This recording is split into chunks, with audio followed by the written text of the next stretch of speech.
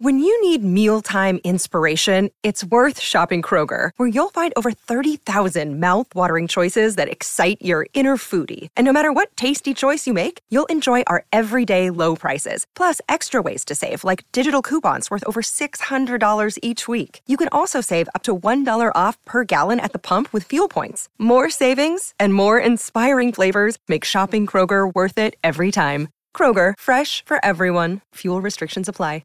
Another day is here, and you're ready for it. What to wear? Check. Breakfast, lunch, and dinner? Check. Planning for what's next and how to save for it? That's where Bank of America can help. For your financial to-dos, Bank of America has experts ready to help get you closer to your goals. Get started at one of our local financial centers or 24/7 in our mobile banking app. Find a location near you at bankofamerica.com/talktous. What would you like the power to do? Mobile banking requires downloading the app and is only available for select devices. Message and data rates may apply. Bank of America N.A., member FDIC.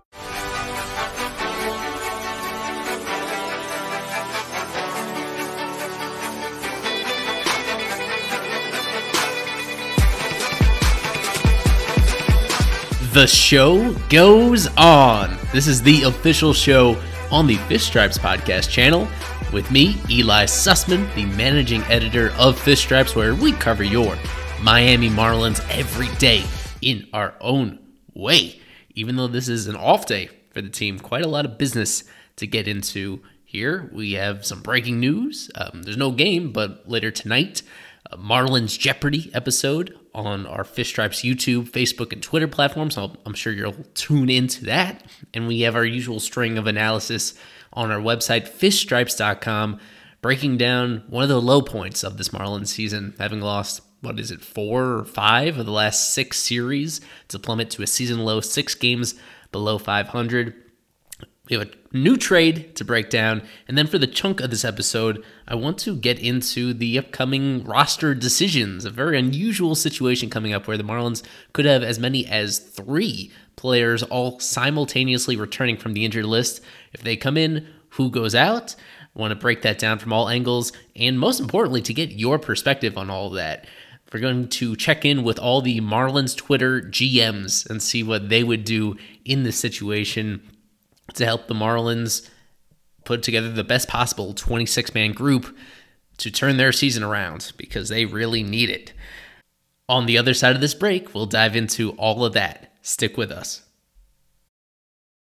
A surprising trade coming to us on this Marlins Thursday off day with the team, San Francisco Giants, that makes about as many trades as anybody else. Their roster turn is next level stuff. They recently designated Luke Williams for assignment, a utility player, and a few days later, he winds up with Miami in exchange for minor league infielder Hayden Cantrell.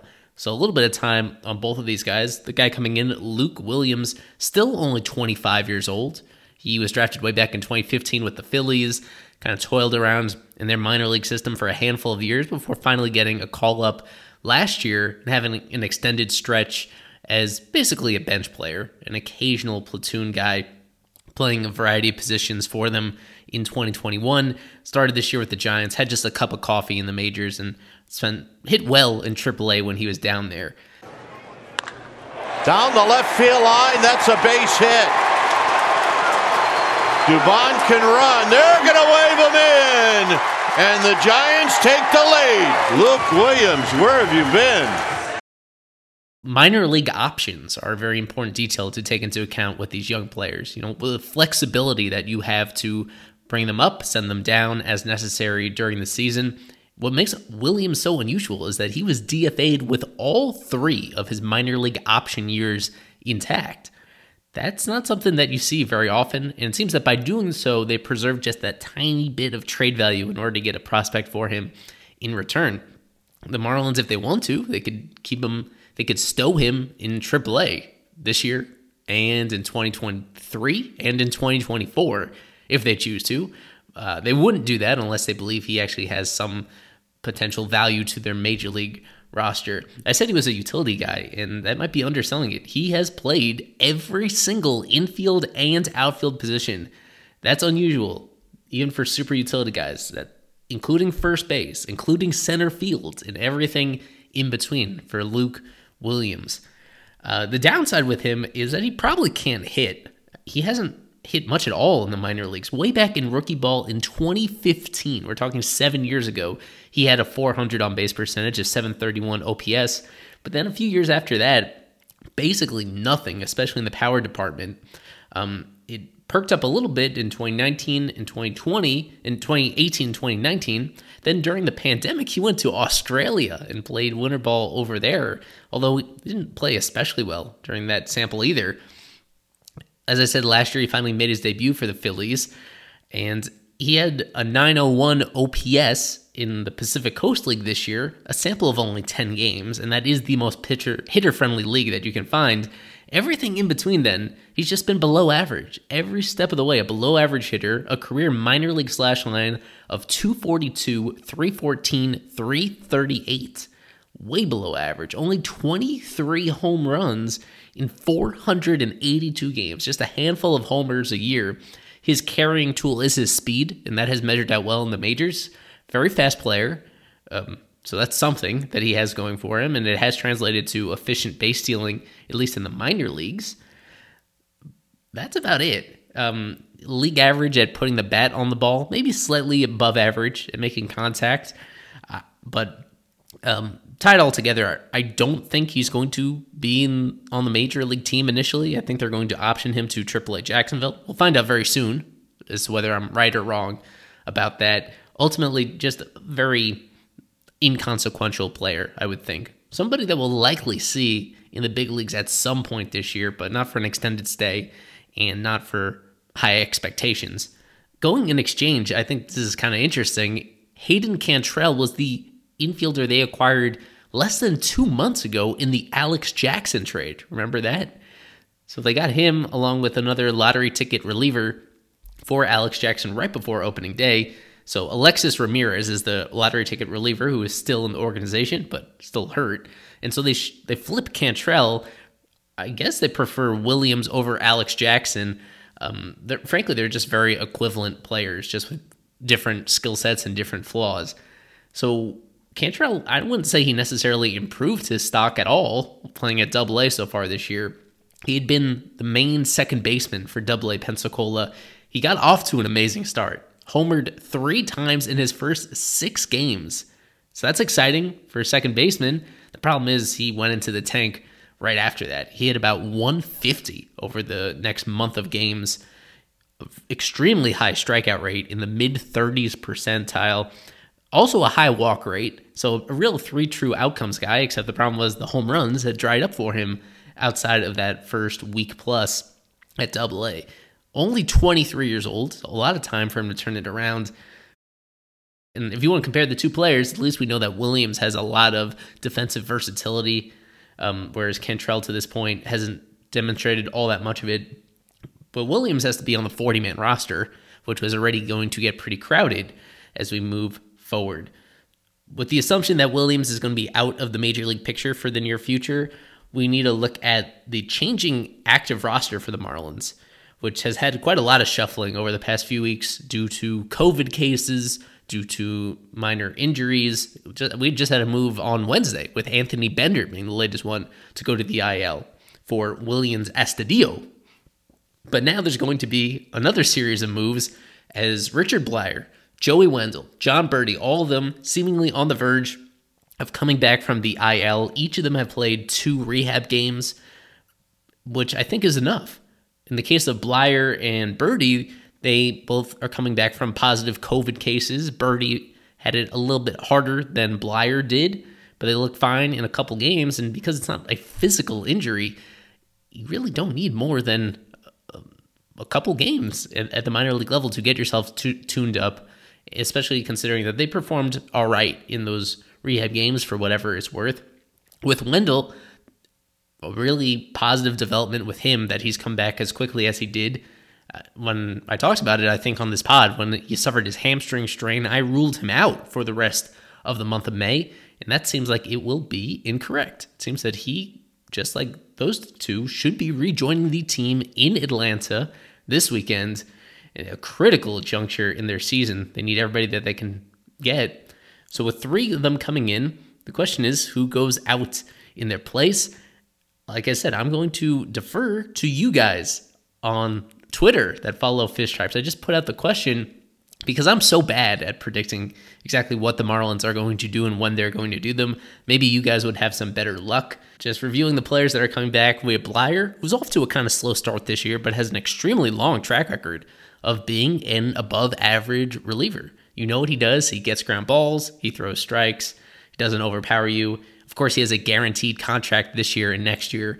He will obviously rejoin the team right away and contribute. Wendell was one of the best all-around players that the Marlins had right before his injury, mainly at third base, a little bit at shortstop, even at second base 1 or 2 times. It makes great contact with the ball, is an above-average defender, I would say, at third base, and right around average at the other infield positions.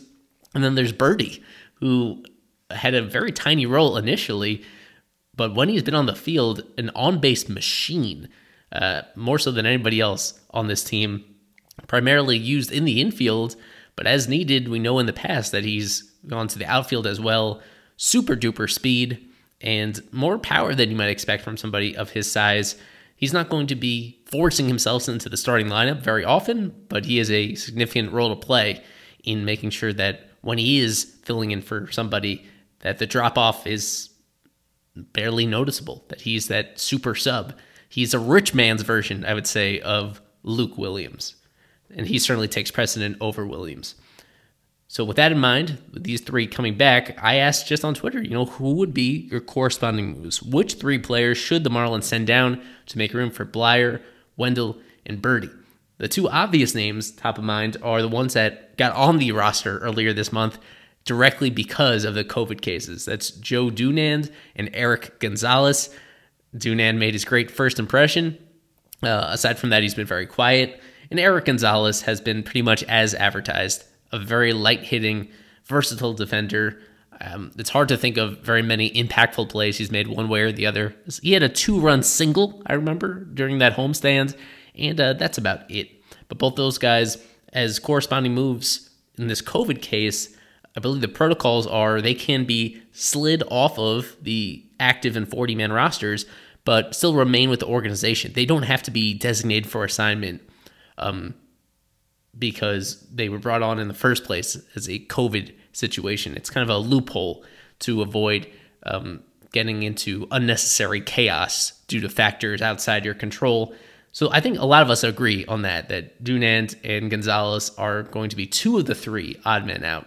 The other active player that seems especially vulnerable in this situation would be La Tortuga, Willians Astudillo, who was just put on the active roster for the first time 24 hours ago. As much as people enjoy his aesthetic and the moments that he has, stretches of actual good major league play in his history when he was with the Twins, he does have a minor league option left, and he does seem a bit redundant if you're going to already have several versatile players on the roster that are less of a liability, I should say, at premium defensive positions. So he's pretty vulnerable in this situation as well. It could be as simple as that, with those 2 infielders and 1 reliever in, with Dunand, Gonzalez, and Astudillo down, and that would leave them with 13 position players and 13 pitchers.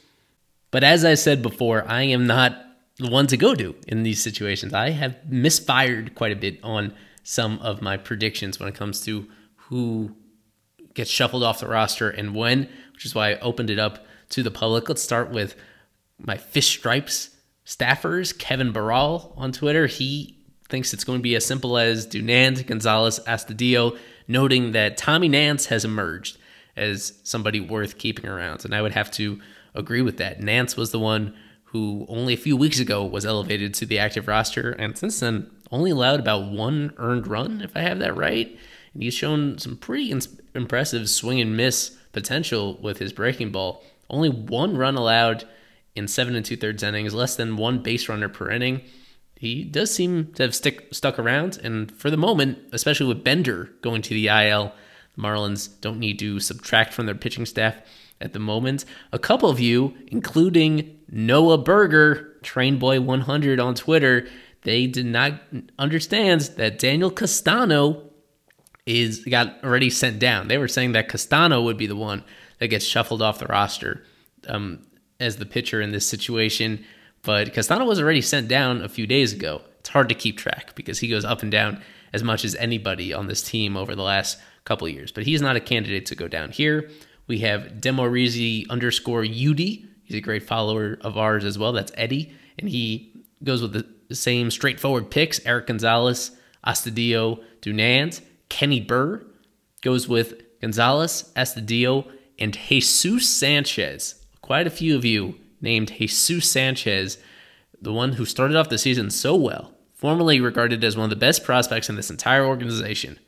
The everyday center fielder for quite a while this season is the one that should be trimmed off. RAM_sports also includes Sanchez. Come Mierda _SFL includes Jesus Sanchez as the one on the chopping block. Brian Devine says the same thing. Rubio0, all these Twitter handles, says that Sanchez needs more minor league work in training. He is in a fascinating spot. Against Pablo Lopez. And the first pitch, a liner off the bat of Kiermaier, and a diving attempt by Sanchez. Gonna go all the way to the wall. We've been talking about it a lot, exactly what his role should be at the moment, and whether it makes sense for him to work through his struggles in the majors or the minors. Initially, the big problem was his bat. He went from being such a valuable hitter those first couple of weeks to, over the past month, he has been arguably the worst regular hitter in their lineup. Worse than Miguel Rojas, worse than Avisail Garcia over the last full month we're talking about, going back towards late April, where he's striking out too much. He's not really hitting for any power, and his approach is just really screwed up. The stat that I found about how all of a sudden he is still aggressive overall, but he's taking a lot of pitches that are in the strike zone. I've never seen him strike out looking so often over an extended stretch. When he's not strikeout looking, he's at least getting himself into bad counts by taking pitches that look pretty hittable with him. He's having a lot of trouble with high velocity, and as well as the issue that he's always had, which is chasing outside the zone and making contact with those pitches when he does. His stats overall, he's now well below a league average hitter this season. His weighted runs created plus is at 95, and that is really buoyed by what he did early on in the season, striking out 30% of the time. That is the highest strikeout rate out of any player that has played for the Marlins all season long. Yikes with Sanchez. But the other thing to keep in mind with him is if you sent him down, who plays center field? That'd make the primary center fielder Brian De La Cruz. As much as we love him, he hasn't been sensational this year either. Especially lately, he's had a handful of struggles. He's had a couple offers in a row. His overall, it's a 122 weighted runs created plus. Only one home run, and that home run came towards the very beginning of the year as well. He makes more contact. You know how much I believe in his batted ball skills and his ability to get good outcomes out of putting balls in play. But the upside isn't quite as high. Just like Sanchez, he had a pretty baffling defensive mistake in recent days playing in center field. Like if he was a surefire, high-quality defensive center fielder, then there won't be much of a doubt. But keep in mind, they optioned him during spring training and brought him up at the last minute again. Then they tried to send him down again earlier this month. The only reason why he hasn't been in AAA the last few weeks is because of this COVID situation, right? He was the one that was brought up after the first COVID issue with Brian Anderson. And so they kept him around because John Birdie still wasn't on his way back yet. And we had this conversation before about Birdie. Do the Marlins trust him as a center field option? So if De La Cruz takes over as center field as the main center fielder, and who is your backup plan there when he doesn't play? We know that Avisail Garcia is a break glass in case of emergency possibility there. He has not played center field at all this year. And I mean, the next man up would have to be Birdie, who played quite a bit of center field at the beginning of his Marlins tenure several years ago, but progressively less and less since then. So do they still think that he is a viable player out there? He has the speed for it. He definitely doesn't have the arm for it. Does he have the other intangibles and instincts for it? We'll see. That would be the determining factor as to whether either De La Cruz or Sanchez is a possibility to send down. but it seems like they do believe in Birdie enough to do that. So it's a question between De La Cruz and Sanchez. When I floated this question up, let me just look at all the responses and see if anybody mentioned sending down DLC. I don't think so, because all of you love DLC. Again, this is asking what you would do in this situation, not necessarily predicting what the Marlins would do. We have Loud Marlins fan. He went with the usual guys of Dunand, Astudillo, and Eric G as the ones to send down in this situation. Is there anybody else that was comfortable doing what the Marlins have a willingness to do, which is send down DLC? Or do you love his style too much to do that? And it seems like nobody was willing to go there. So it was a handful of you that jumped on Sanchez. In addition to the guys I already read, we have our buddy Takes Were Made. This was a mostly sarcastic reply about the 3 players that he would squeeze off the roster. He says Jeezy, Miguel Rojas, and Avisail Garcia. We have, who else? We had Connor Martin 50 recommending to DFA Eliezer Hernandez and do whatever you want after that. Eliezer just pitched out of the bullpen for the first time last night. All indications are that he's staying in the rotation for the near future. You know how I feel about Eliezer, and you don't need to DFA him. You could simply option him to the minors, and as much as I think that's the appropriate move, that doesn't seem to be anywhere under consideration for the team. A couple other really laughable ones, making fun of the situation, venting about how this team is disappointing in all aspects to the very highest level. We have I Am Eddie Salazar saying the 3 odd people out should be Mattingly, Kim Ng, and Bruce Sherman. We have Joel Rodriguez, Joel Ivan Rod on Twitter. He says Mattingly, Ng, and the third base coach. So that'd be Al Prodrique. He's had some very questionable decisions as the season has gone on, being very equal parts overly conservative and then sometimes just giving strange over-aggressive sends at times. He has been making some unusual choices over there in his first year as the Marlins third base coach. He has plenty of third base coach with previous teams, but that has not been exactly a smooth operation with Prodrique at third base. So as I said up front, I don't have a great feel as to exactly who this third odd person out would be. Going into this, with Astudillo, I actually assumed that he was out of options or that he had enough service time to decline an outright assignment and elect free agency. I was surprised to look it up and see that he's just short of the 3 years of service time and that he still has one minor league option preserved for the Marlins to use. That is the simplest way to go about this, is send down Dunand, send down Gonzalez, send down Astudillo, and bring back up Birdie, Wendell, and Blyer. Let's see if they keep it that simple. Again, that other factor is center field, where they've been, especially in recent days, it's almost been an even split in playing time between De La Cruz and Sanchez. And if you're going to send down one of them, then that means you're relying quite a bit on Birdie to be the backup plan there when necessary.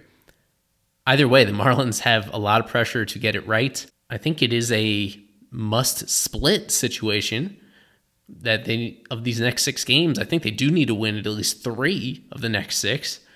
Ideally, you'd want to win most of those against the Braves, considering that they're in the division, and you're definitely going to have to leapfrog them to make a wild card spot. The Rockies have been really bad lately after getting off to an encouraging start, so they might fade on their own regardless of how this series goes.